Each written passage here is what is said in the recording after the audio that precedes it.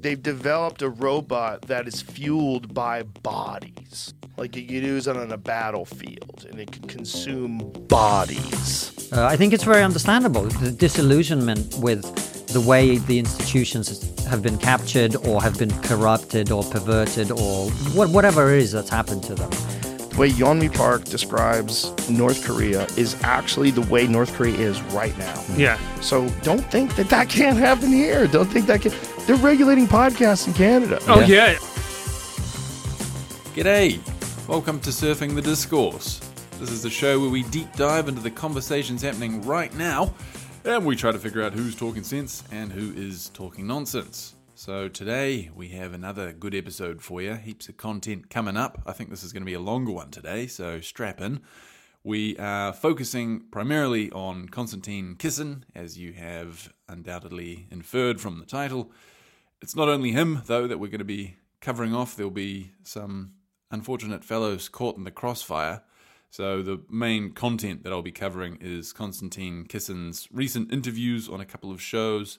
So he was on Chris Williamson's Modern Wisdom podcast, and he was also on Joe Rogan's podcast. And so Joe and Chris are also going to get caught in the crossfire here. We've got some analysis of some of what they've said to cover as well. And we're going to be covering some interesting topics as we go. I think we'll be touching on global warming, for instance. We'll be touching on some psychological theories as espoused by Chris Williamson. And we'll see some of Joe's philosophical ideas and see whether they hold up to scrutiny. So, all right, Konstantin Kisin. Why is he the target of the day? Well, he's kind of been popping up on my radar recently. I've been sort of surfing the discourse, as you do, and Konstantin pops up every now and then. So it's becoming increasingly clear that he's a bit of a figure to watch out for. He's a rising star in the world of the commentariat, the alternative media sphere, and he seems to be one of these heterodox figures. In fact, we'll see in today's episode that is not too far off the mark, I think. So ultimately, we'll try to get a sense of whether he's somebody worth paying attention to, whether he is a reliable narrator, whether he's somebody that can be taken seriously, or whether he's somebody that you should take with a massive grain of salt. So who exactly is Konstantin Kisin? Well, he used to be a stand-up comedian, and he's not bad, actually, as a comedian. I did my due diligence and looked up a clip of him on YouTube and found it fairly amusing. It was just a 5-minute clip or so. But yeah, he seems to be no slouch in that department, so credit where it's due. But he's given up comedy now, and I think that would be largely owing to the success of his podcast that he started with fellow comedian Francis Foster. So they started this podcast called Trigonometry, I think in like 2018, and it's been kicking off lately. It's been popping. So I think they've accumulated quite a significant audience, and you'll notice if you click on their channel that they've been hosting a whole lot of high-profile guests. You know, they get Sam Harris and Eric Weinstein and all the usual suspects onto their show. So they've very much thrown themselves into the fray. Right, so as usual, I'm going to play a bunch of clips as we go along to give us a feel for Konstantin's character and the caliber of his thought, I guess, caliber of his thinking. But I'll give an upfront summary right now, just to give some of my thoughts on him before we kick off, and then I'll sort of refer back to these as we go. So we can say right off the bat that he's a fairly savvy operator, and hell of a scrappy bastard too. I've seen him get into a couple of arguments with Chris Kavanagh of Decoding the Guru's fame. And yeah, he was full of vigor in those little arguments that they got into. He kind of reminds me of Ben Shapiro a little bit. He has this kind of self-seriousness or like almost humorlessness, which is ironic given that he's a stand-up comedian, but similar to Ben Shapiro with this this very serious demeanor. And like Ben Shapiro, he also has this like sharp, acerbic quality to him, albeit to a lesser degree than Ben, I would say. And he's certainly not as much of a fast talker as Ben Shapiro. But also, like Ben Shapiro, he's got a kind of right-wing anti-establishment bent to him. But again, in like a milder form. He's sort of Ben Shapiro light in a few ways. So as a result, I reckon he gets himself into a bit of a muddle on certain political topics, notably on climate change and on his stance towards the government and other institutions, this like broadly anti-institutional stance. I think that tends to get people into trouble conceptually, and so Konstantin, I think, is no exception there. So this anti-institutional streak that he's got and the way that it kind of deranges his thinking a little bit, or it seems to, I claim, I'd say this is one of his major foibles that we're going to be looking at. So I suppose this is one way I can broadly structure the analysis of Konstantin here. I can break it down into his general foibles. So the first foible would be the way that his anti-institutional / heterodox stance kind of deranges his thinking on various topics. And the second foible is this kind of rhetorical shiftiness, is what I would call it. So he kind of dances around on various issues. He'll say one thing in a given context and then later contradict himself, kind of depending on what is rhetorically convenient in that moment. We'll see a few examples of that.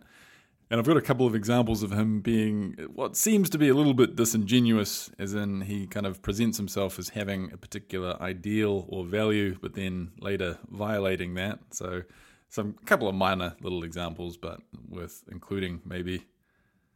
So let me start by playing some clips in which Konstantin makes some declarative statements about himself. So then we'll see whether or not they're honest self-assessments. So first up, here's a clip. This is from an interview he did on the Decoding the Gurus podcast, in which he kind of gives his political self-identification. The way I self-identify is a kind of enlightened centrist. I see myself as being somewhere in the center, looking at both extremes and going, "You're both crazy." Okay, well that sounds all right on paper, doesn't it?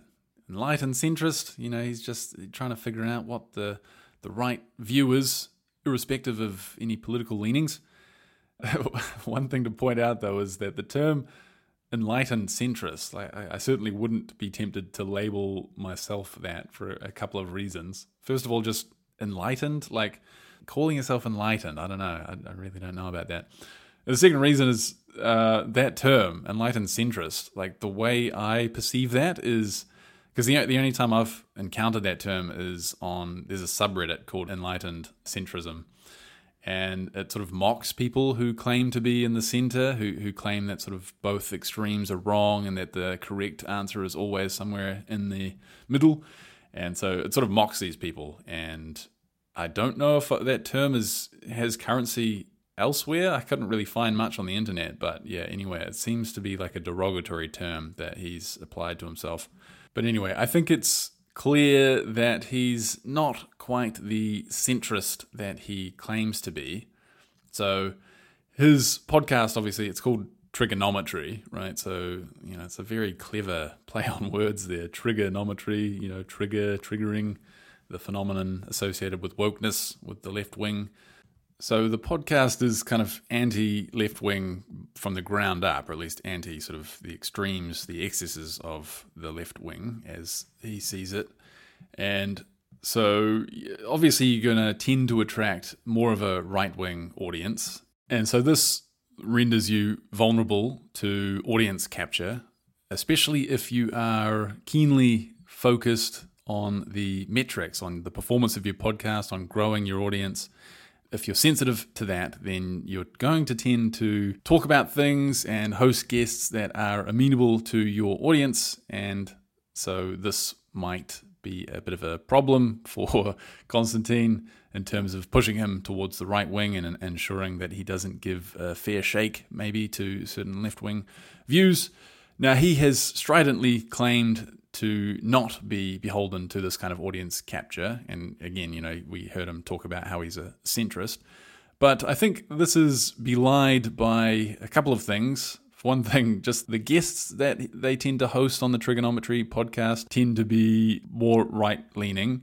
And the ideas that Konstantin himself expresses, I think, betray the fact that he's fairly ensconced in the right wing, particularly the faction of the right wing that is sort of heterodox and anti-institution, to the extent that that is a right wing phenomenon, and I guess there's a good case to be made that it is.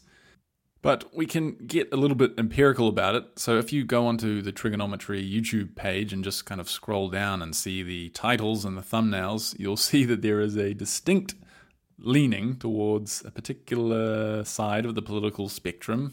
So, all right, let's actually move on to some of his views as expressed on the podcasts that I'm going to be covering today. And so we can ask ourselves, is he truly an enlightened political commentator? Or is he just a bog standard, rightward tilted kind of anti-establishment figure? So this is one way of framing the foray that we're going to embark on here.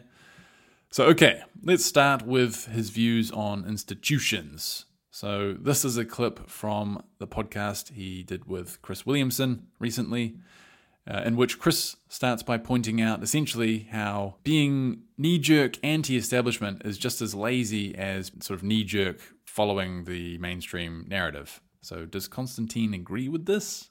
But yeah, reflexive contrarianism is no more nuanced than reflexive belief of the hegemony. Yes. I don't judge people for that because I think that's an element of my thinking, a kind of I think it's very understandable, the disillusionment with the way the institutions have been captured or have been corrupted or perverted or whatever it is that's happened to them. It is natural that would produce an equal and opposite reaction. I encourage myself and other people to go beyond that.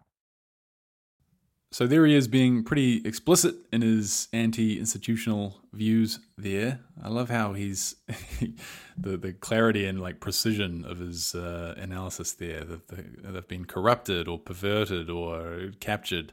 It's a good question though. Which is it? Have they been corrupted? Have they been captured?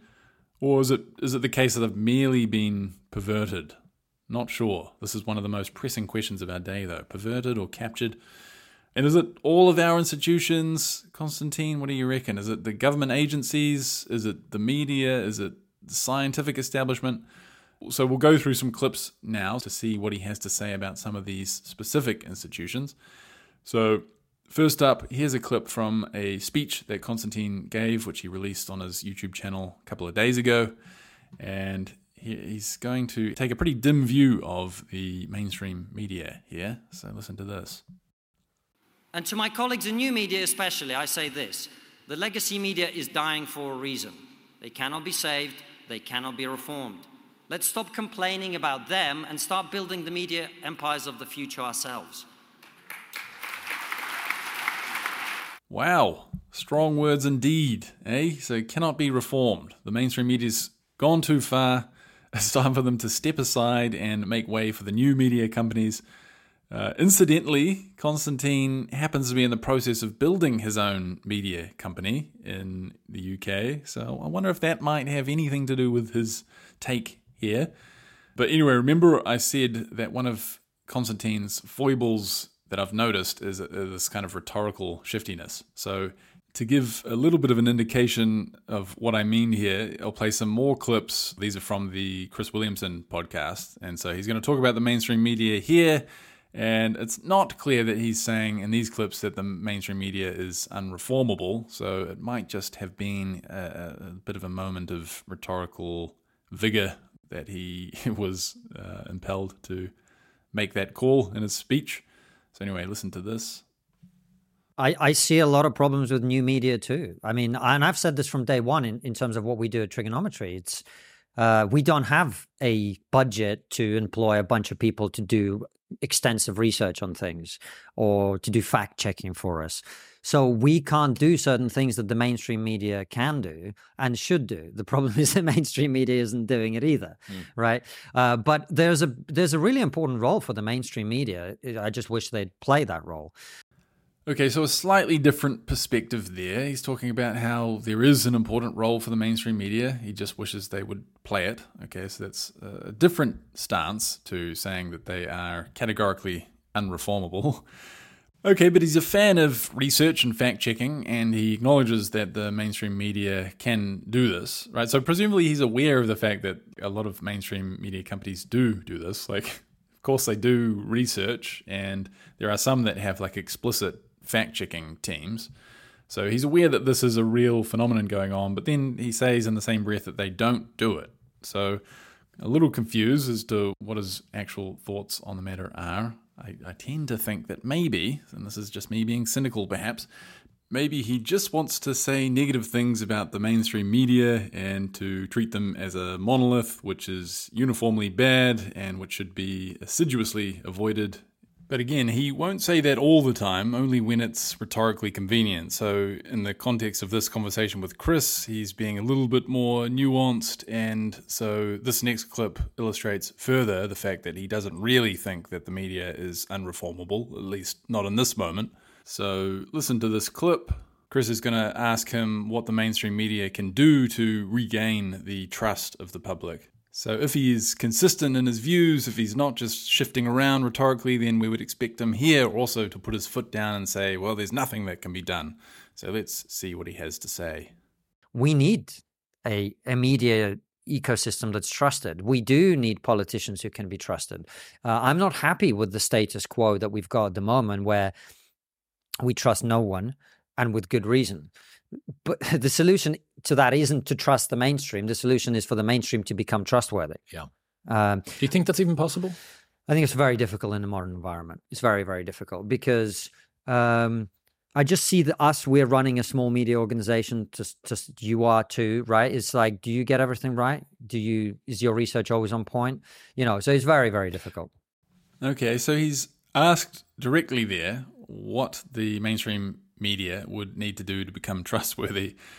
And his response seems to be that, well, it's just difficult for them to get the facts right because we know from experience that it's just intrinsically tough.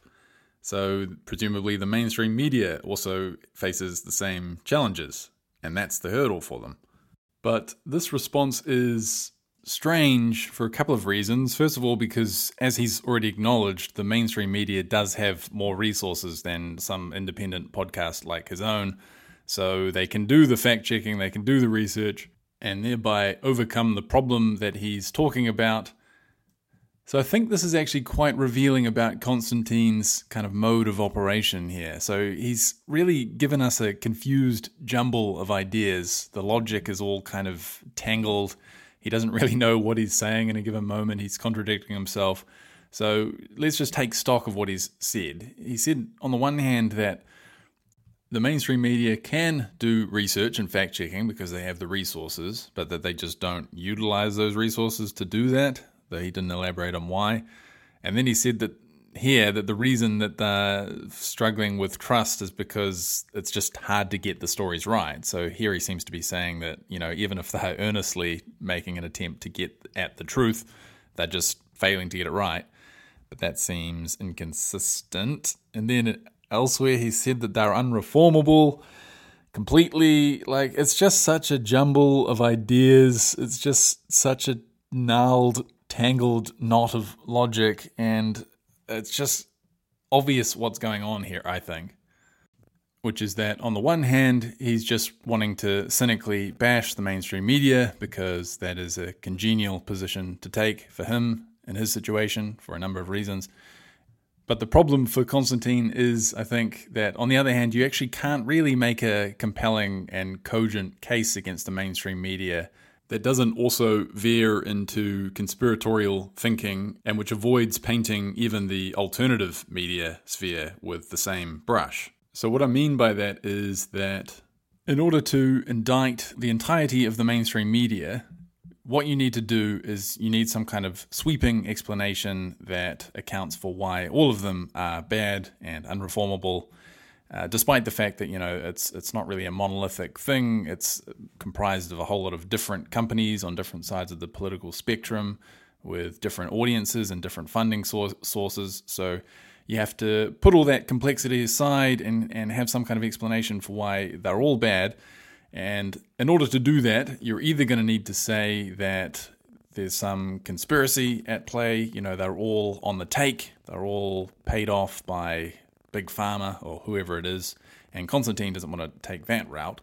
So the other alternative is to cite some kind of intrinsic incentives that apply to all media companies and that account for why they're all rotten.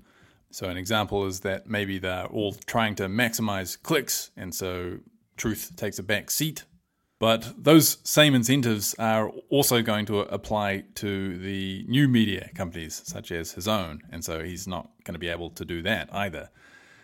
So I think the difficulty is that Konstantin wants to bash the entirety of the mainstream media, but in order to denigrate and delegitimize the whole thing, you necessarily need to paint everything with a broad brush, so you need some sweeping theory. But it's just not possible to come up with a sweeping theory that isn't conspiratorial and that doesn't also apply to the new media as well. So that's the predicament that Konstantin is in here.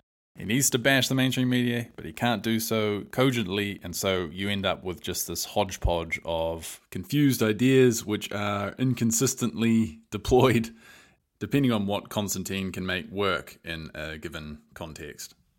Okay, so let's move on to his views on another institution, the government. Okay, so according to Konstantin in this podcast with Chris Williamson, this is from a different podcast. This is from Konstantin. I sort of went ranging a little bit to try to get my arms around his views. So this is from some cryptocurrency-based podcast that he did. And here he's going to talk about how the government has become authoritarian. And presumably he's talking specifically about the UK government, but I guess more generally he's referring to Western governments. So here's this clip. And that is where we are, exactly where we are. I think this is one of my big worries about just the way we're going. And I do think partly it's technological. Like the government can be up in your business now because we've got the technology for them to be in it. But the other thing is, it enables people who want to meddle in your life to meddle in your life. And you see it everywhere. You said this thing not quite the way that I would have said. Okay, let's get rid of it. Oh, you do banking in the way that we don't. Okay, let's get rid of it. It's becoming.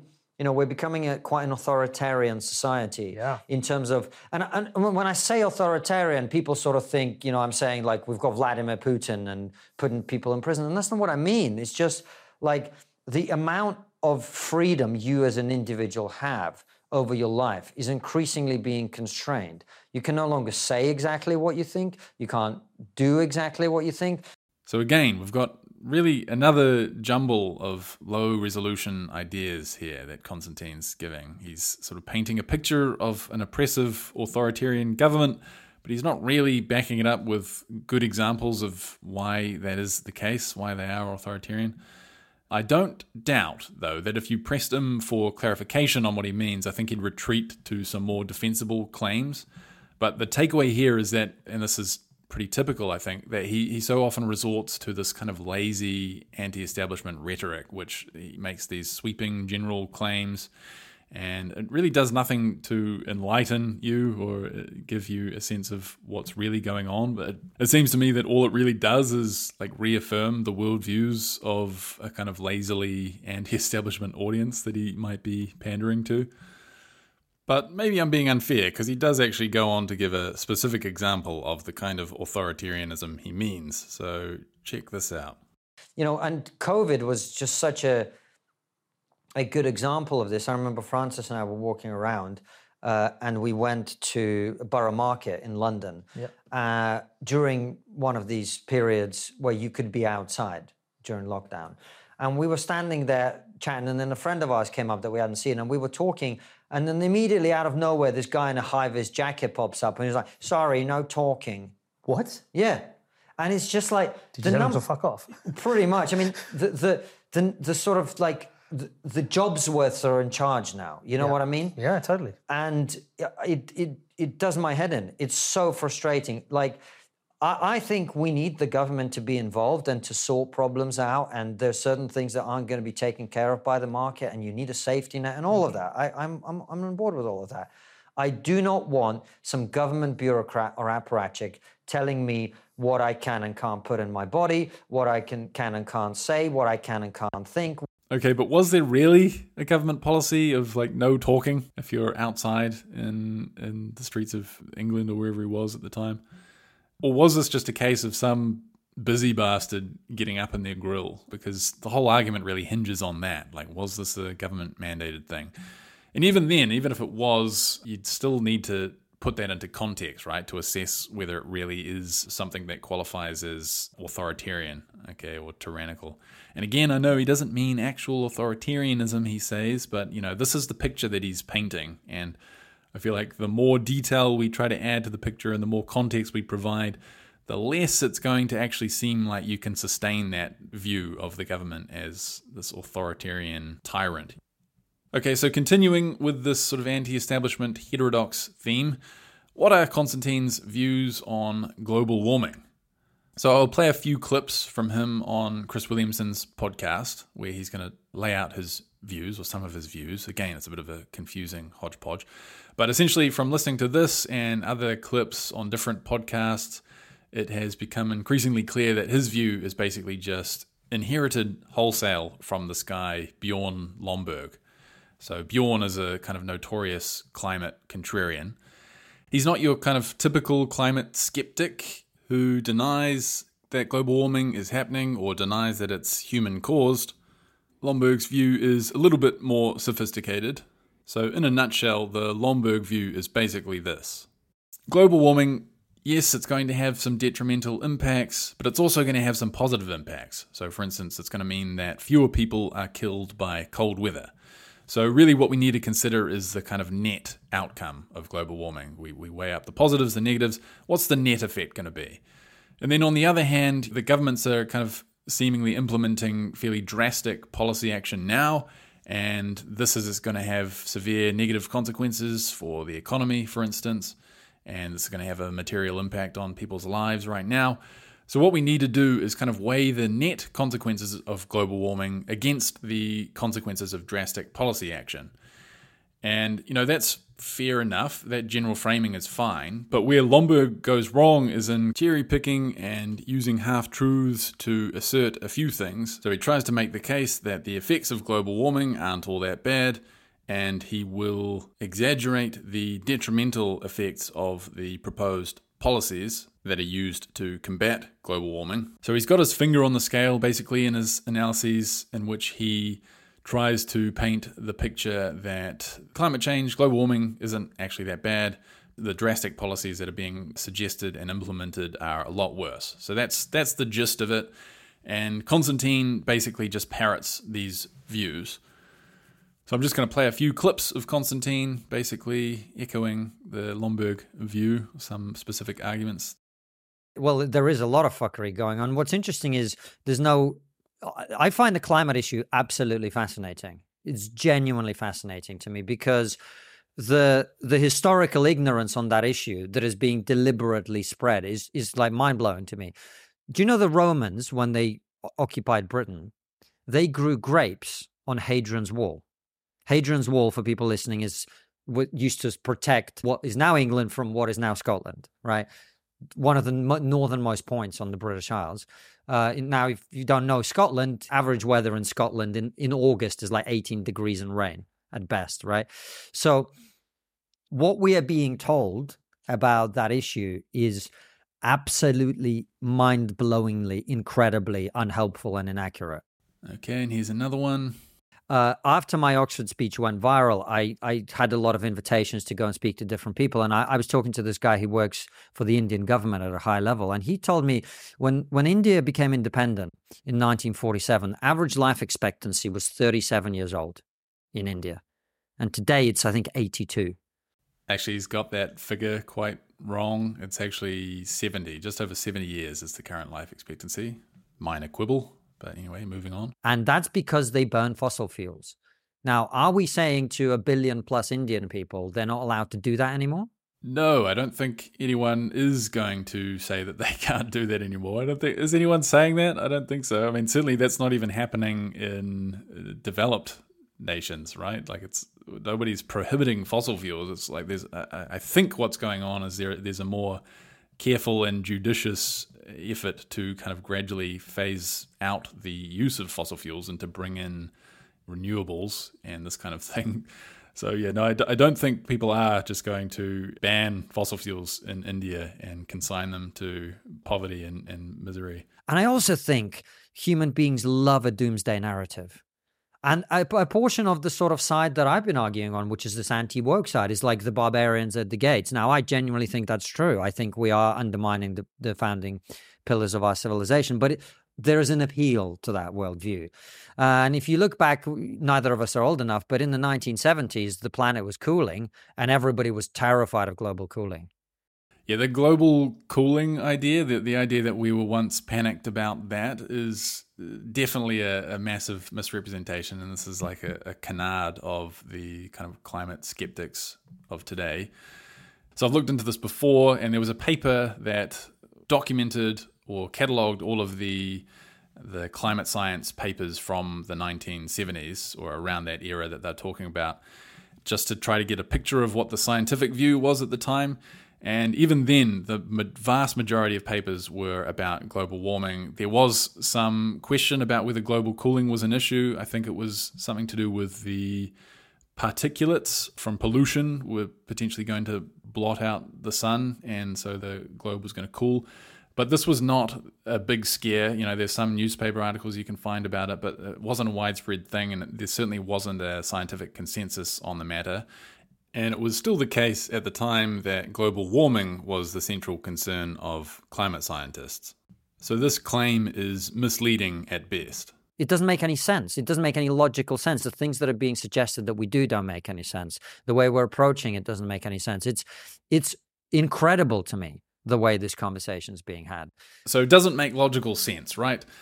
If you believe that the costs of action really do outweigh the benefits, and you really do believe that global warming's effects aren't all that bad, then yeah, the response doesn't make sense.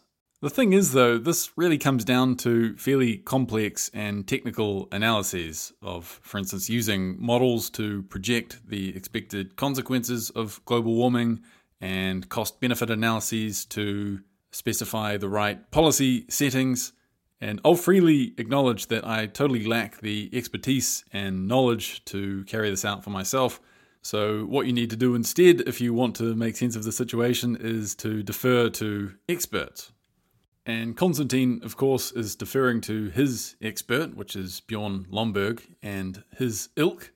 Personally, I feel much more confident backing the kind of mainstream consensus here, the institutional consensus that has arisen through the consensus of climate scientists and careful analysis by the relevant experts in collaboration with each other internationally. So, you know, authorities like the International Panel on Climate Change, which is a UN organization, I think, or like NASA, all of whom are aligned more or less on the issue and who are assessing the intricacies of the situation and providing policy recommendations. And the beauty of going with the mainstream consensus here is that you don't need to be baffled like Konstantin is about just what's going on and why everybody's getting it wrong, because, well, they're not getting it wrong. You are. So whereas he's completely bewildered by the situation, all I need to do is explain how it is that somebody like Bjorn Lomborg has gotten things wrong, which is not difficult to explain. You can simply appeal to things like confirmation bias and the fact that he's staked his reputation on this particular view, and so has a significant incentive to find a particular result. Much harder to tell that story about institutions, right, and networks of scientists working in collaboration and so on. So it's a much more epistemically plausible and conservative view, I think, to take the general view of trusting the mainstream here. And it also means that I don't have to engage in harebrained speculation about why they are all getting it wrong, which is what Konstantin does in these clips that I'll play for you now. And I would love to know what's going on with that shit. I would love to know. Because, you got any theories? Well, one thing that's interested me a lot is obviously people are familiar with the concept of groupthink.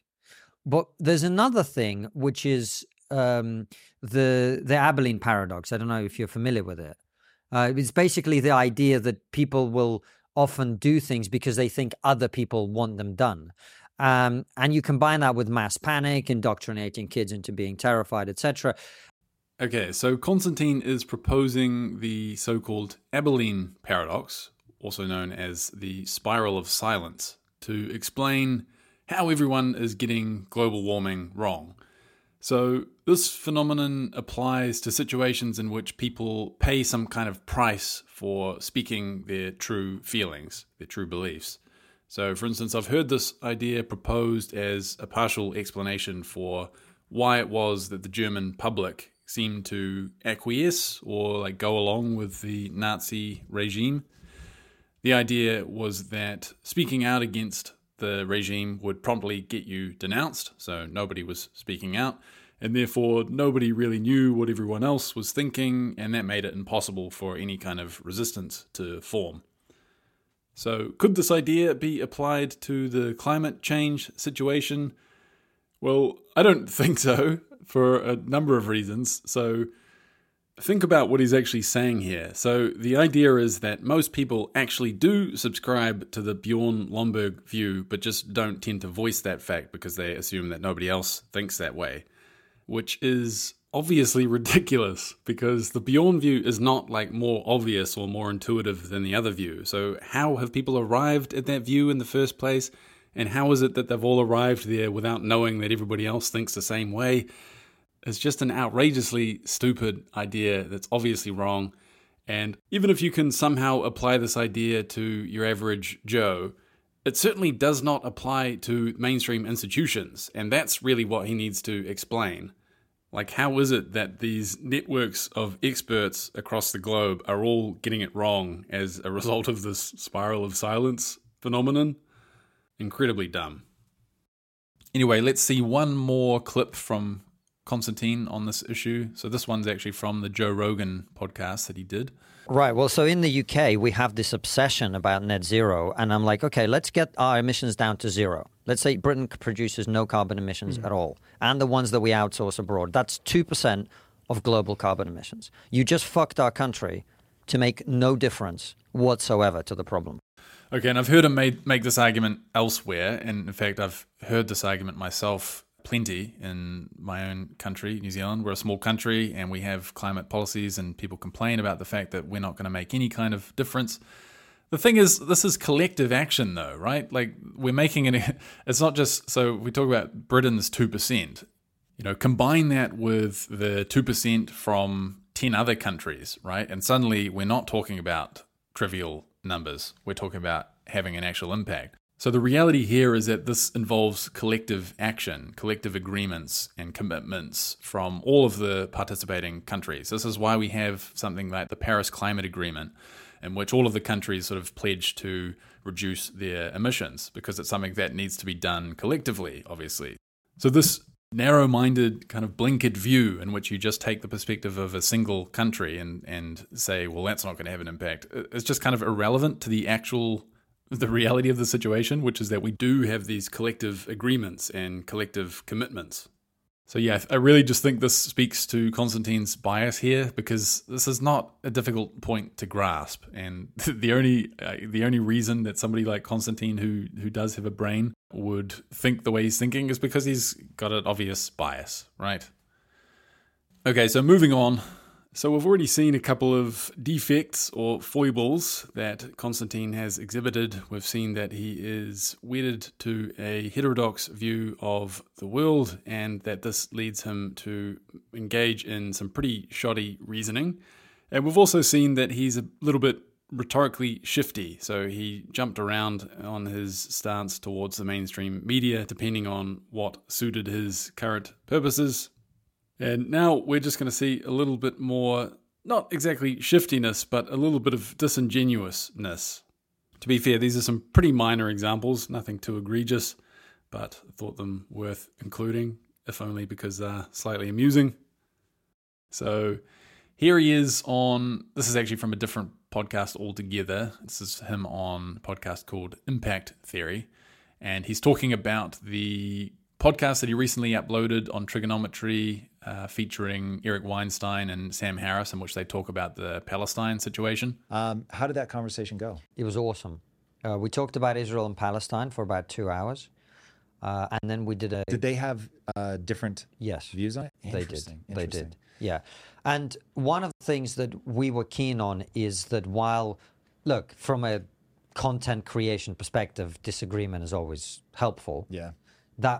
we didn't set it up as a Help them debate. navigate it well. Yeah, we didn't set it up as a debate. We didn't market it as a debate. That's not how it's presented. Okay, so he reckons they didn't set it up as a debate. They didn't market it as a debate. That's not how it was presented. I don't know though. If you look at the thumbnail and you look at the title of the video, the title is Sam Harris x Eric Weinstein, Israel Palestine. Okay, it doesn't say verse. Sam Harris versus Eric Weinstein. To be fair, maybe that's what he means. But then the thumbnail is like Sam and Eric's face, like sort of on. Sam's on the left, Eric's on the right. They're kind of facing each other. Sam's got this like defiant look on his face. It kind of looks a little bit like you were presenting it as a debate, but maybe not. I'm being nitpicky. Okay, that's not fair. Okay, so we'll move on to another example of him being what seems to be a little bit disingenuous. So this is going back to a clip from the Chris Williamson podcast. So for context, Sam Harris once appeared on Konstantin's podcast, or I think maybe on the Trigonometry podcast, and there was a clip taken from this that went viral in which Sam Harris sort of said something controversial, and he got roundly abused for this on Twitter and elsewhere on social media. So this is a clip of Konstantin saying just how bad he felt about what happened to Sam there.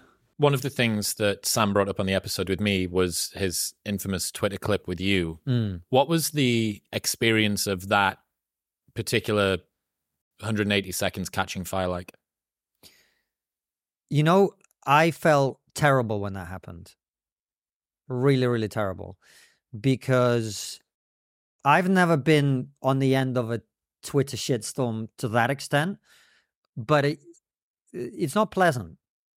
No matter how strong-minded you are, whatever, there's a reason that Rogan always says, don't read the comments, right? Like, there's only certain number of negative comments you can ignore until just the volume of shit becomes overwhelming. So my primary concern, actually, I don't know Sam well, but was for his well-being, actually. I just worried how he would experience that more than anything. So I was worried about him, and I emailed him straight away just to, check up on him. And also we didn't put that clip out. We could have done, because we obviously understood that it was a controversial thing he said. Okay, so he felt really bad for Sam. He assures us that he didn't put that clip out. Although if you go onto the YouTube channel, though, there's a video that's titled Sam Harris Interview That Broke the Internet. So it kind of looks like he is using it to promote his podcast, but also listen to this. So despite how concerned he was for Sam getting all this flack, now he's going to talk about how that wasn't actually the most controversial thing that Sam said in that interview. We didn't put that clip out. We could have done, because we obviously understood that it was a controversial thing he said. And actually, most people don't know this, but that was not the most controversial thing he said in that interview, in my opinion. We talked about COVID on Locals, which was the paywalled section of the interview. And what he said there, I found quite... What did he say? I don't remember the wording, and people will have to go and watch it, but it was, I came away from that thinking that, he's overestimating the threat, and as a result of that is prepared to do some pretty drastic things. Okay, so on the one hand, I feel really, really terrible for Sam. I'm so sorry that happened. I'm not going to put that clip out. And then on the other hand, but actually he said something worse than that, guys. And if you want to know what he said, then you have to pay for the premium podcast or whatever. It's behind a paywall. So yeah, I don't know. Bit of a contradiction, is it not? Okay, so moving through the rest of the episode Konstantin did with Chris Williamson, I'll just play a few more bonus clips and then we'll move on to Chris Williamson himself. So in this clip, Konstantin is going to give an example of what he calls trade-off denialism, which is something that you'll hear him talk about ad nauseum if you listen to his recent stuff. So it's basically the idea that people don't tend to appreciate or even accept the existence of trade-offs for a particular view that they hold. So you might have somebody who is an advocate of free speech, and this person won't realize that there are trade-offs that come with having untrammeled free speech. So the context here, he's talking about being on a British show called Question Time, and this is where sort of a bunch of guests gather around and get interviewed on political questions, I think. And he talks about how there was there's a warm-up question beforehand that's not aired. And the question they asked was something about whether Trump should be banned from Facebook. I don't think I've told this story publicly, but last time I did Question Time. Question Time is this big political discussion program here in the UK. Before they do their show, they do a warm-up question that's not recorded and it's not released. And the conversation at that time was Donald Trump had just been unbanned on Facebook and whether that was okay. And they went to me first, and I was like, look, not that I'm his biggest fan, but I do think the former or sitting president of the United States should be able to speak in public. Yeah, I do, controversial as that is. And then they went around the table and whatever. And then they went to the Labour woman who was there. Very nice woman. And she, without batting an eyelid, went, I think we should have the safest internet in the world. And I went, what, safer than North Korea? Right. This is coming back to this point about trade-off denialism. Like, they think safety doesn't have a price. And the other argument is freedom doesn't have a price. And the truth is they both have a price. And what we're trying to find is the right point in the middle between those two. Okay, so I just want to point out a little bit of hypocrisy there in what he said. So he's accusing this woman of being a total dullard and failing to appreciate trade-offs based on one line that she said, I think we should have the safest internet in the world. Like, maybe he's reading too far into that line. I wouldn't be surprised if the woman would agree that there is this trade-off, and yet she still thinks that we should put an emphasis on safety. Like, maybe there's a more nuanced position lying behind that claim. But, all right, fair enough. Let's just assume she doesn't appreciate the possibility of trade-offs there. Well, what about his own answer to the question? He was kind of scornful of the idea that we might not give a platform to a president of the United States. He kind of made out like that was completely and utterly obvious, like a trivial point. Why is it even a question? Which kind of betrays his own lack of appreciation of trade-offs there. Because, of course, there are going to be some situations in which the president ought to be kicked off platforms, for instance, if they were inciting violence. And so there is a discussion to be had there, whether or not you agree with Twitter and Facebook and these tech companies kicking Trump off their platform. Certainly you have to agree that there is at least an argument to contend with for why it might have been a good idea to kick him off. But Konstantin seems to be denying that possibility, like one of his trade-off denialists, perhaps. Okay, so just a couple more clips from Konstantin before we move on, and then we'll cover a bit of Chris Williamson. Okay, so here he is showing some of his epistemic rigor. So Chris is going to speculate that since COVID, vaccine skepticism has gone through the roof, and we'll see what Konstantin has to say in response. Vaccine skepticism at large, I bet, has gone through the fucking roof.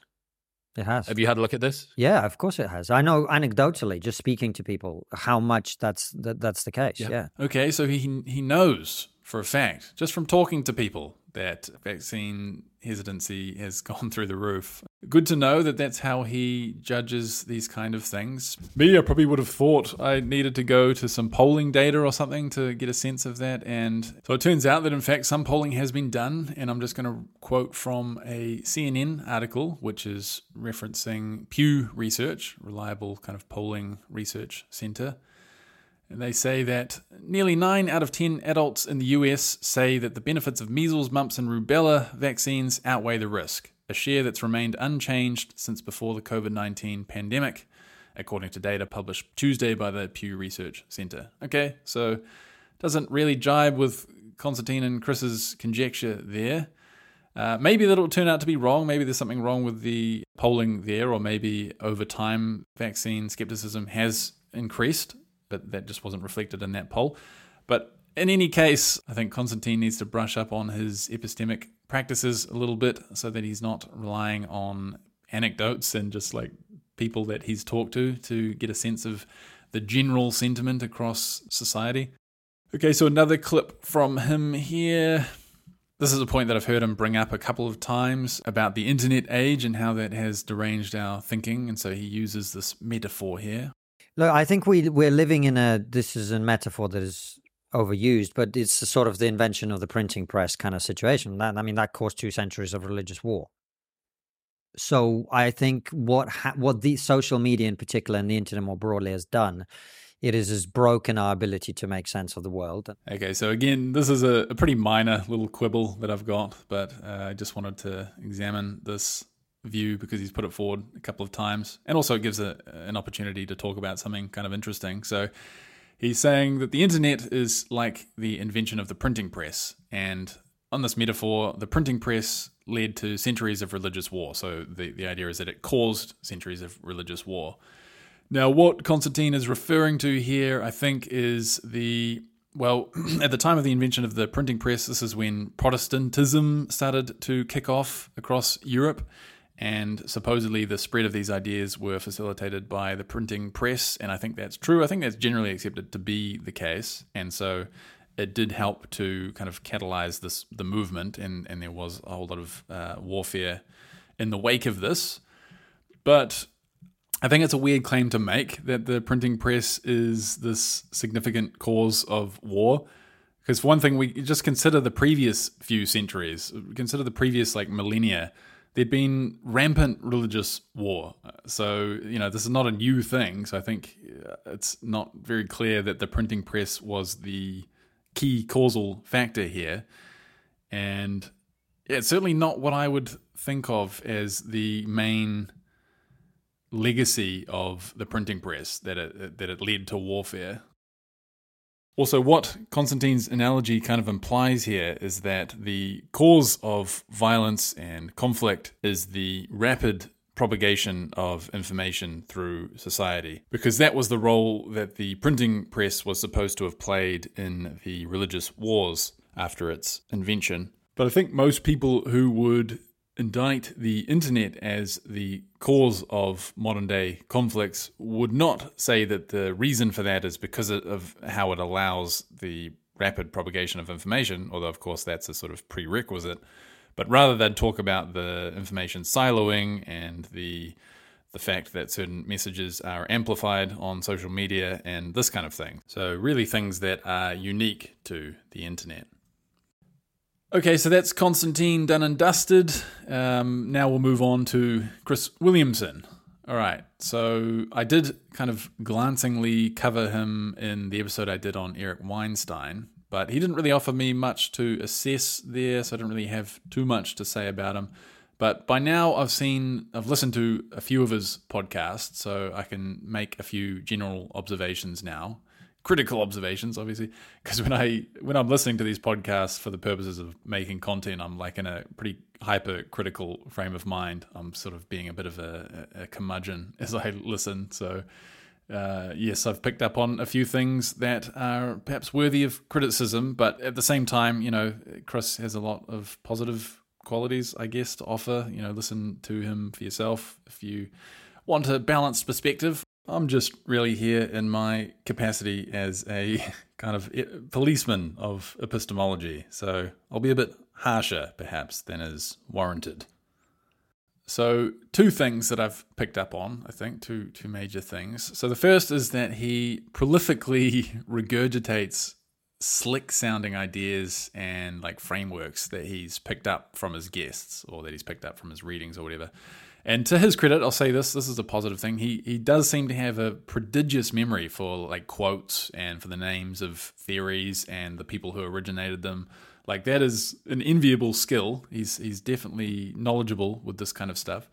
Less enviable, though, is apparently how uncritically he absorbs a lot of these ideas and then just parrots them. So we'll go through some examples. What they'll kind of show is that he's picked up some idea which is on reflection, on some fairly basic reflection too. The ideas don't really stand up to scrutiny. So I think he ought to be more selective about the ideas that he takes on board. So, okay, some examples. In this first clip, he's talking about what makes you attractive to the opposite sex. And his guest mentions the idea that people are attracted to passion. And this reminds him of a quote from a book he's read.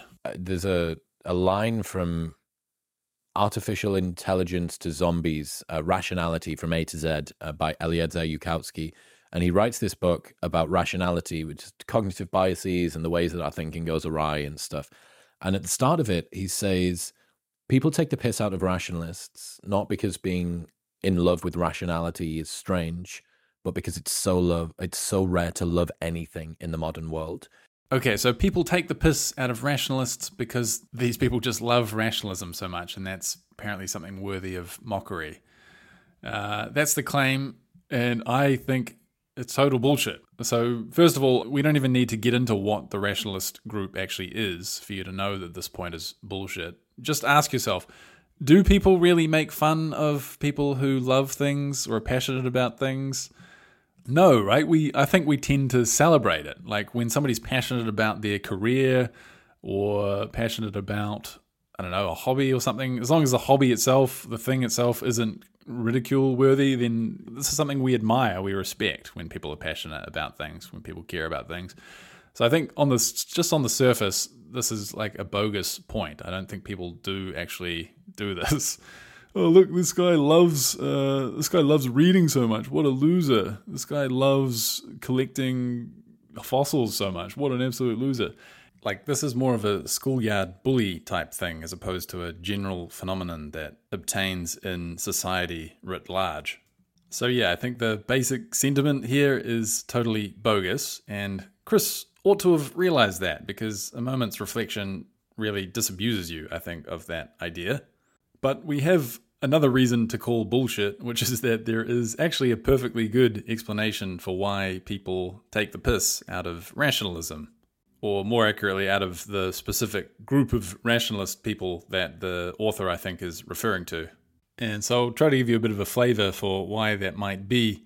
So Eliezer Yudkowsky, who's the author of the book and the quote that Chris was citing there, is also the founder of a website called Less Wrong, which is a website that's sort of community-based, in which authors contribute articles and there's discussions about the articles. And the founding principle of this website is basically rationalism, trying to find the truth of reality by using rationalist methods. And I've read a bunch of articles on that website over the years. They vary in quality. You know, it's obviously a crowdsourced thing, so I've read a lot of good articles, I have to say. I've read some silly ones too, but I think one of the main reasons this community has made themselves targets of ridicule is for a couple of controversies on the website. One in particular that comes to mind. So there was this infamous case of what's called Rocco's basilisk. So this was like a thought experiment that the community came up with. Somebody came up with it, and then it proceeded to create pandemonium and just widespread fear, I think, on the community. And basically the thought experiment uses rigorous logic to show that in the future, AI research is going to yield or produce a superintelligence, this is Rocco's basilisk, which is going to punish or torture anybody who knew about its possible existence, in other words, who knew about this thought experiment, but who didn't help to bring it into existence. So there's an impressively convoluted logical argument behind this, and a lot of people seemed to have been convinced by it. I think even Eliezer, the founder of the site himself, banned all discussion of the thought experiment for a period, and that seemed to be because he viewed the thought experiment as a, quote, information hazard, so information that could actually be dangerous if it was to be disseminated. So regardless of how impressive or difficult to knock down that argument might happen to be, you can certainly understand why this community has been the subject of a bit of mockery and piss-takery. Or maybe it is just because they love rationalism so much. Who knows? Okay, a second example of Chris having picked up in this case, a psychological theory, apparently rather uncritically. So I'll play this clip for you. I love this idea that an absurd ideological belief or an extreme ideological belief is a show of fealty to your own side and a threat display to the other, right? And the more absurd or extreme the belief, the more likely it is that your own side can trust you and that the other side should fear you. Do you know what I mean? That if you have to put reason and sensibility and common decency to one side in order to, like, here I am holding my hand in the air for whatever the current thing is, your own side sees you as a reliable ally and the other side sees you as a formidable foe. Okay, so I guess this is an idea that's supposed to be rooted in evolutionary psychology. So there's two parts to it, really. First, holding an extreme or absurd view makes your in-group, your tribe, I guess, trust you more. And by extreme or absurd, I think we're talking about conspiracy theories generally. I'm pretty sure I've heard this as a possible explanation for why conspiracy theories are so rampant today. And the second part is that holding this extreme or absurd view makes outgroups fear you more. Okay, so two separate ideas. I'll address them separately. So the first idea, does holding extreme or absurd views make your tribe trust you more? Is this a plausible idea? Well, okay, so suppose, let's take a concrete example and just test our intuitions here. Suppose we're talking about Republicans versus Democrats. If you're a moderate Republican, say, do you feel more warmly and more trusting towards another moderate Republican who shares your views? Or do you feel more warmly towards somebody on the far right who expresses views that you find, quote, absurd? Because it seems pretty obvious to me that the far right person is more of a liability and an embarrassment for your cause and not an asset. And I feel like you would feel more warmly about the person who shares your views. So just intuitively, I don't think it really stacks up. I also did a quick look to see if there was any actual research on this, and I did find one paper from 2022. I'll link that in the show comments, but it did not find in favor of Chris's idea here, or the idea that he's picked up. So yeah, empirically it seems wrong, and also intuitively it seems wrong. But what about the other half of the idea here? So the idea that absurd or extreme beliefs are perceived as threatening to other groups. Again, I can think of a few objections to this idea right off the bat. So first of all, just ask yourself, do you perceive flat earth people, for instance, as threatening or quote-unquote formidable foes, as Chris suggested? Personally, I don't. I view them as more absurd and kind of amusing. I guess if we're talking about like explicitly violent beliefs, so extreme violent beliefs, that would be obviously threatening, straightforwardly. But Chris is not talking about violent beliefs specifically. He's just talking about extreme, absurd beliefs. Okay, so I can think of a few more holes to try to poke in this argument, but you get the idea. We'll move on to another example just to illustrate how Chris seems to hoover up and apparently accept information without really vetting it. So in this clip, he is going to recall something that Konstantin had told him on a previous occasion. And then Konstantin basically clarifies that he doesn't actually know it's a fact, but Chris just seems to have picked it up all the same. I was fascinated. He taught me about this in Austin when we were hanging last time. I thought it was really fascinating. You taught me as well ambient water, not refrigerated water. You should avoid drinking cold water too much. Well, just that's their way. That's how they see it. And I'm by no means an expert, but generally ingesting cold things is not good for you. So yeah, that was just a little microcosmic illustration of Chris picking up an idea that turned out not to be very robust.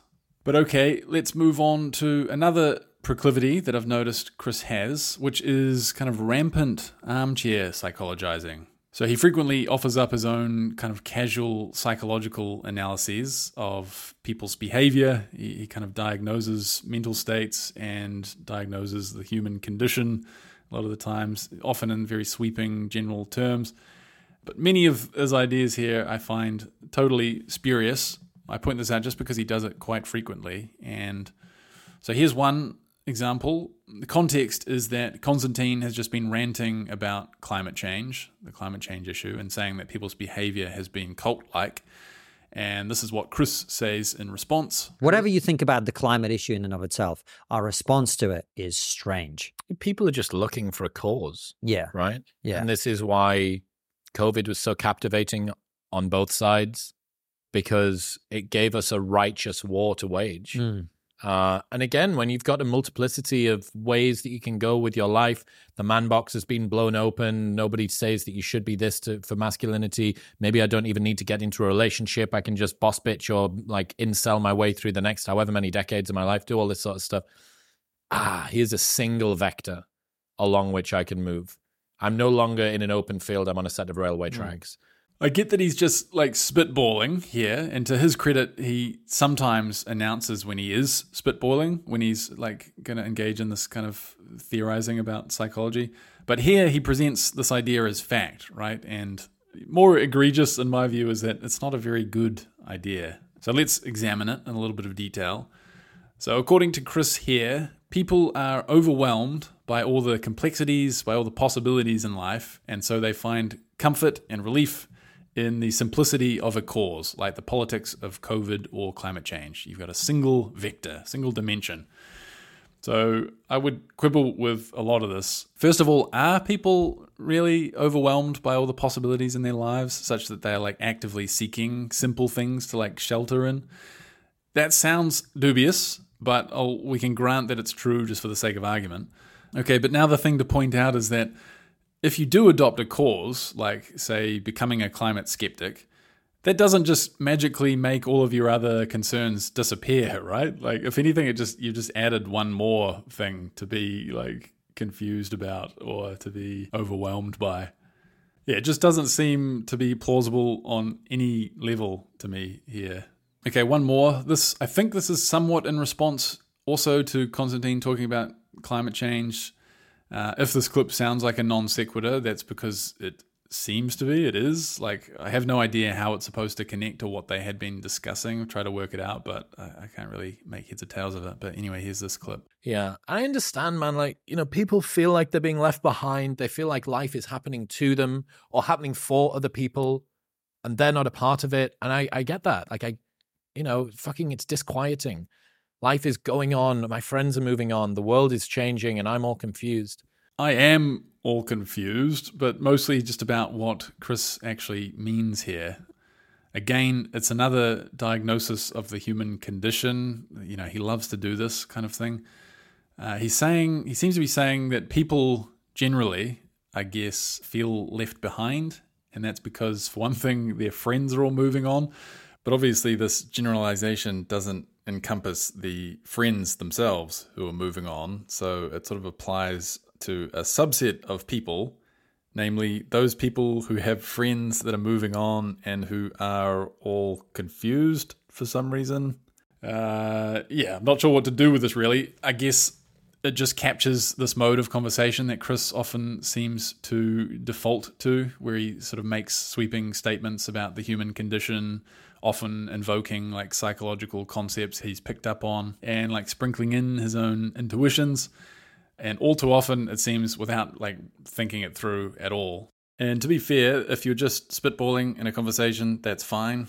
I'd be interested to see how many of these kind of errors and mistakes I would make if I was interviewing or being interviewed on a podcast that was going to go out to millions of people.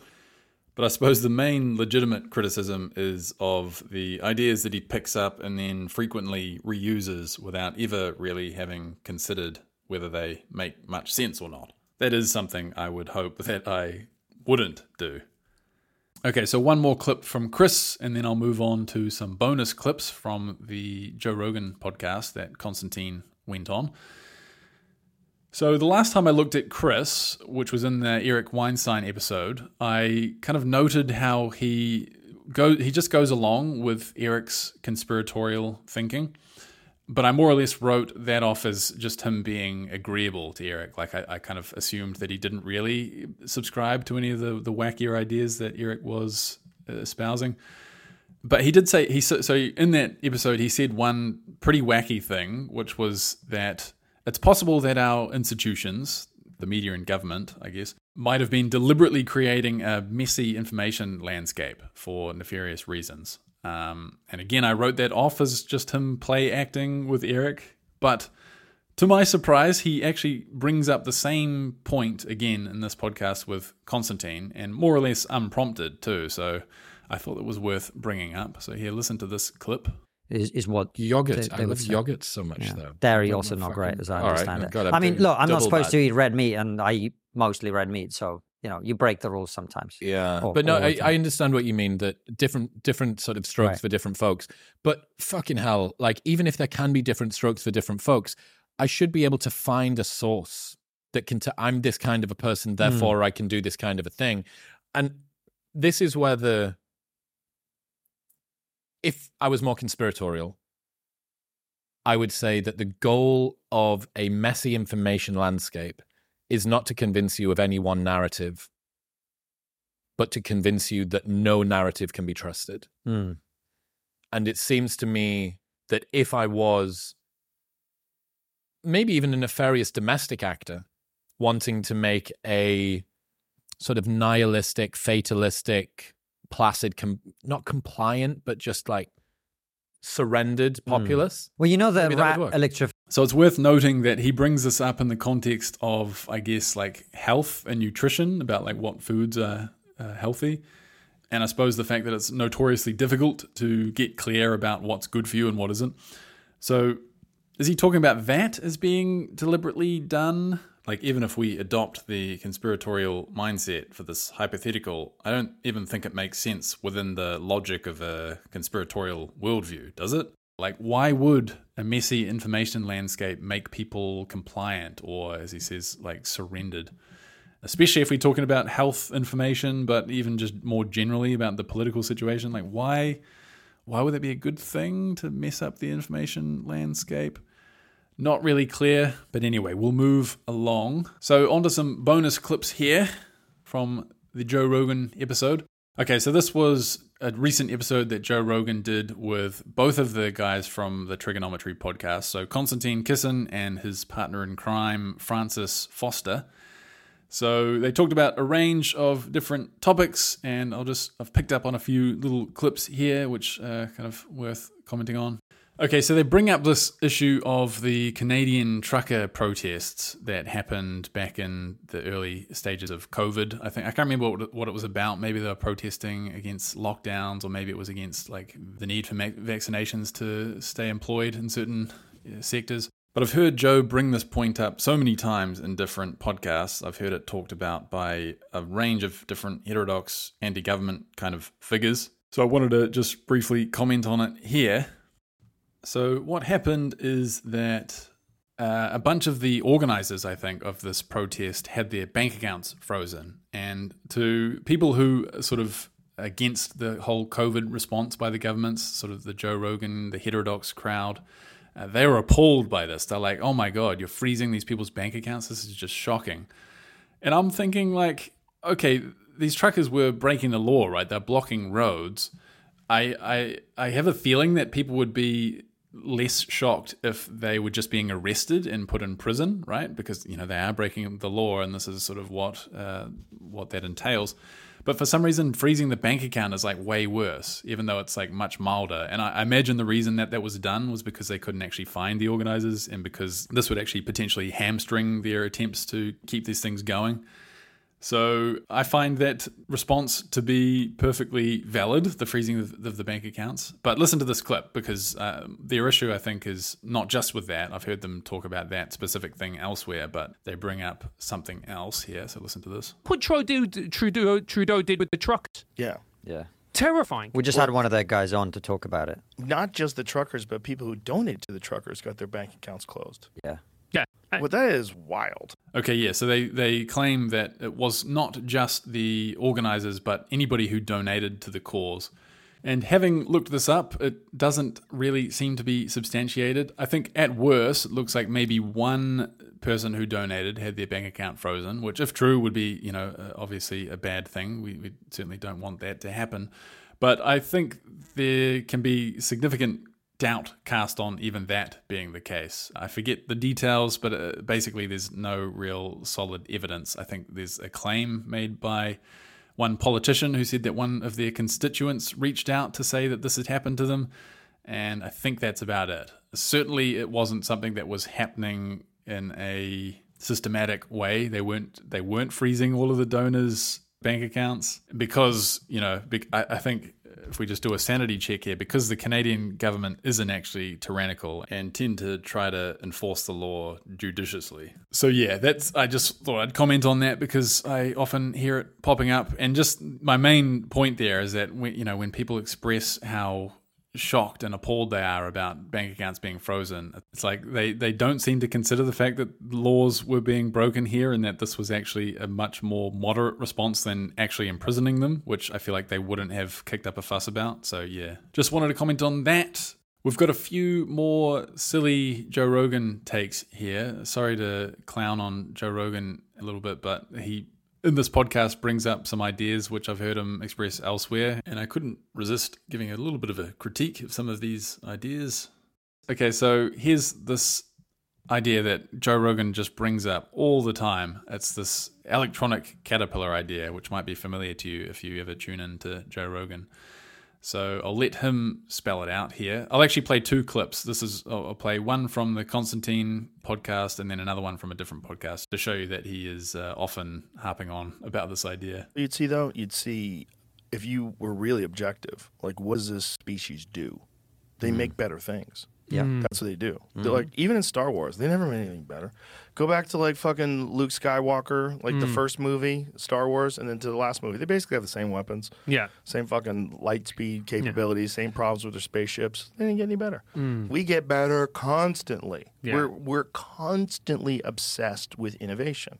And if you just looked at the species as a whole, like what is it doing? It's making better stuff. Yeah. And even the things that are weird about it, like this desire for material possessions. Well, one of the things that does is it facilitates consumerism. It facilitates people buying things. That facilitates innovation. You got to sell more things to people. I got to get you to buy a new TV. You already have a TV. I got a better TV. And this is constant, whether it's computers or cars or whatever it is that we make. Everything's better. I think, and when you combine that with this new emergence of AI, we're looking at another life form. We're like building another life form. We're going to build an artificial life form that's way superior to us. We're the electronic caterpillar that is building the cocoon. The way I would look at it is like there's obviously a progression going on, a biological progression. There's some sort of an integration with technology. There's some sort of imperative, this need for technological innovation. It's inescapable. Everyone has it. And I think it's attached to materialism in some sort of a strange way because so many people work so hard to get new things. And like, God, that seems so illogical and preposterous and it makes people unhappy and depression's on the rise, but nobody seems to be able to stop it. Like, why is that? Well, maybe it's because we are the electronic caterpillars that give birth to the butterfly. Maybe that's what we're doing. That Maybe could very well be. What our job is to make some sort of a cocoon. And we don't even know we're doing it while we're doing it. Do you think a caterpillar is aware? Like, hey, caterpillar, what are you doing? Man, I'm doing my thing. It's my job. I have to make a cocoon. Then I'm going to become like a butterfly. This could be a natural part of evolution. It could be. That we're just supposed to do this. Exactly. It's kind of interesting just to get a sense of Joe Rogan's views here because I've heard him, like, he's had so many evolutionary biologists on and so many guests who are just biologists, and he's talked about evolution so many times, but yet he's making this fairly basic error, I think, when thinking about evolution. So he has what is called in philosophy a teleological view of evolution. So it's this idea that creatures, species, are evolving towards something. There's like an end state, that's sort of an attractor state that evolution is kind of deliberately evolving things towards.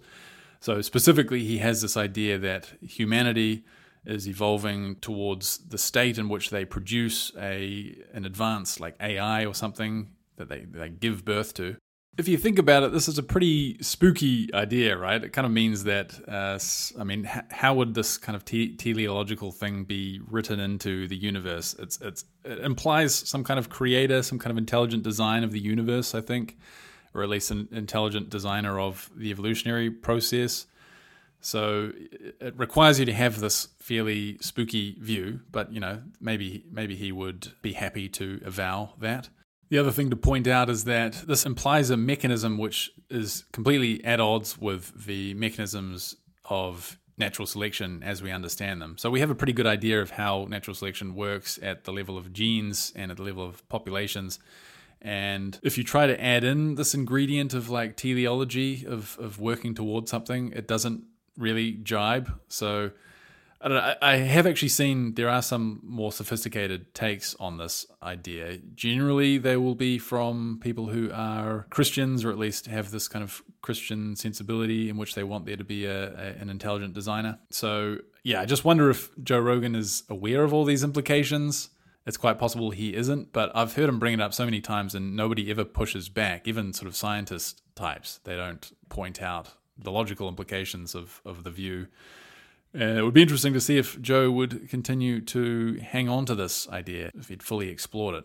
Okay, so I've got another clip of Joe here. And so here they're talking about aliens, and Joe is going to wonder whether aliens have reached some level of evolution whereby they've managed to overcome any violent or self-destructive impulses that they might have. And he's going to wonder whether humans are on that evolutionary path towards some form of enlightened, peaceful state, and whether the recent apparent feminization of men is part of that process. Right. Maybe they've engineered that out. Maybe that's part of the feminization of males. Maybe that's part of and for real, maybe that's part of all this like gender chaos. Maybe that's part of the microplastics that are endocrine disruptors that are and pesticides and all sorts of other things that are fucking with people's reproductive systems. Maybe it's like a natural, gradual change that the species must take in order to evolve to the next stage, that it has to like sacrifice its lust and anger and fury and all these chimpanzee instincts that are really associated with dominant male hormones and primate behavior that we see in the jungle. Okay, so this is more teleological thinking. So there's the idea that humans are being pulled towards some end state by evolutionary processes, however that is supposed to work. So this notion that men are becoming more feminine, I don't know whether that has any basis in reality, but if it does, it's certainly a social phenomenon rather than an evolutionary phenomenon. So what Joe's hypothesis here entails is that the social phenomenon is part of a deliberate evolutionary mechanism to evolve humans to this state that he's talking about.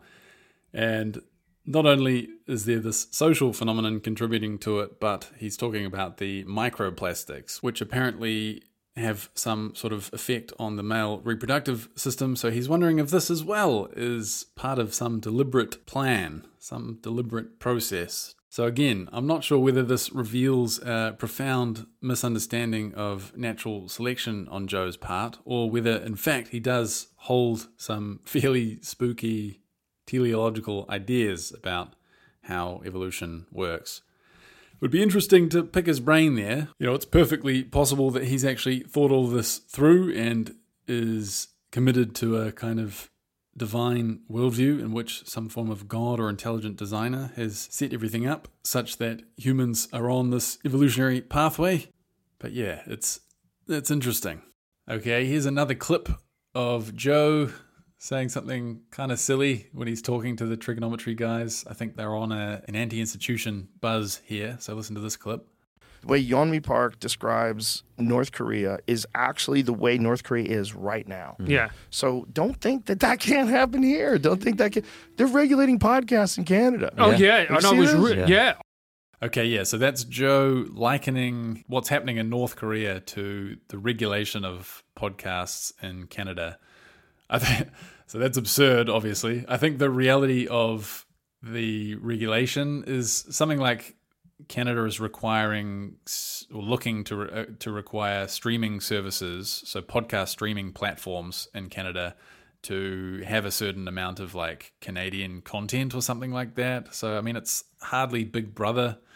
They kind of talk about it in more sinister terms in this podcast, but yeah, you can disagree with it for sure, but like to present it as one step towards North Korea is obviously completely outrageous. Okay, so I've got one more clip here. This is Joe Rogan being Joe Rogan. So he is talking about this robot, this eater robot, EATR, that I think was being developed but no longer is, which he claims is designed to eat bodies on a battlefield so that it can sort of sustain itself.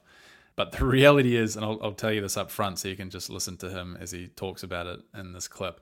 The reality is there was the development of this robot that had the ability to eat sort of plant matter, I think, specifically so that it could burn it, right, and generate energy from this. So combusting some kind of fuel to generate energy. And this would have to be something that's dry and woody, probably, so like dried vegetation. And it's going to be a fairly basic energy production system, I imagine. Whereas what Joe is imagining is going on is that it was designed to consume bodies. Bodies cannot be burned in this way, I don't think, at least not easily. So the view is this kind of dystopian future type view of killer robots eating bodies. It's a compelling image. It's sufficiently sort of frightening and futuristic that you can see why Joe's kind of so excited about it. But the reality is it's a far more mundane thing that just burns plant fuel, and I don't think is even still in development. So here's this clip. You know what the Eater robot is? Have you ever heard of that? No. The Eater robot is, I think this is a DARPA program as well. They've developed a robot that is fueled by biological fuel, like biological waste, like bodies. Like you could use it on a battlefield, and it can consume bodies. What? Yeah, it consumes things for fuel. Yeah, it can consume plants, I think, too. But the implication is, when they said biological, I was like, oh, Jesus. Yeah. When you say biological, I don't think plants. I think like human beings, like dead bodies on a battlefield. Like if you have a robot that kills people and eats them, and that's how it fuels itself, you don't need to charge it. It just goes on whatever energy it extracts from consuming flesh. Okay, so we are going to wrap things up there. So we have covered Konstantin, Kisin, Chris Williamson, and then a little bit of bonus content for you at the end there. So what did we discover about Konstantin Kisin? He's a bit of a heterodox character, notwithstanding what he claims, which is that he's an enlightened centrist. He's very much on board with being anti-establishment. He's against the media, the mainstream media. He's against the government in many ways, very critical, I should say, of all these things. He speaks in kind of broad and sweeping and low-resolution terms about all these things to essentially paint a picture that they are sinister or incompetent or, what did he say, captured or perverted or what have you. So he's got this significant anti-institution bent to him, very much in line with what we would expect from somebody that has a right-wing podcast that rails against things like wokeism and that has gradually cultivated, I think, an audience which is receptive to all these ideas. I've also noticed in Konstantin the tendency to kind of shift his view depending on what is rhetorically convenient. So this is something you should look out for when you listen to Konstantin. Actually, I'll play one more clip as well, because this lets me end on a positive note respecting Konstantin. So this is from the podcast, the discussion that he hosted between Eric Weinstein and Sam Harris. And this is him kind of trying to keep Eric in line. So Eric has this tendency to like use overly technical jargon that nobody really understands. And so I was happy to see Konstantin kind of calling him out for that here. So here's this little clip. Code. This is like 8 lines of code that every time you run them produce the same amount. It's the clearest piece of code, Sam. It's the fact that it has no repressor bound to it, to borrow a metaphor from DNA. Okay, but and so in Deuteronomy we have repressor bound to bad code, so the code doesn't run. The problem is that all the safeties are off the gun. You've got promoter rather than repressor for some collection of people. For some other collection... Eric, explain that in a different way. Sure. It's too complicated. It's not that complicated. It's not that complicated for you, but it's too complicated for me to understand and therefore for a lot of people watching. So explain it simpler. Okay, and Chris Williamson too, we covered. So a couple of observations about Chris Williamson. One is that he absorbs ideas. He's got a prodigious memory for kind of theories and terms and quotes from people. So you'll notice him frequently referring to somebody's idea, and to his credit, he doesn't claim them as his own generally, I don't think. The problem is that he is far too eager to pick these ideas up and regurgitate them uncritically. So as we saw, some of these ideas were fairly weak, and there are more examples you'll find in his podcasts. Second observation is that he frequently likes to engage in this kind of armchair psychologizing And I don't know, sometimes maybe it's good. The examples that I've seen have left a lot to be desired. But, hardly a scathing indictment of the guy. And so, I might, in the future, do an episode solely on Chris and see if we can confirm whether this pattern holds up. It does seem to be the case from what I've seen. But I hope you found something to enjoy in this episode, and I'll see you again next time.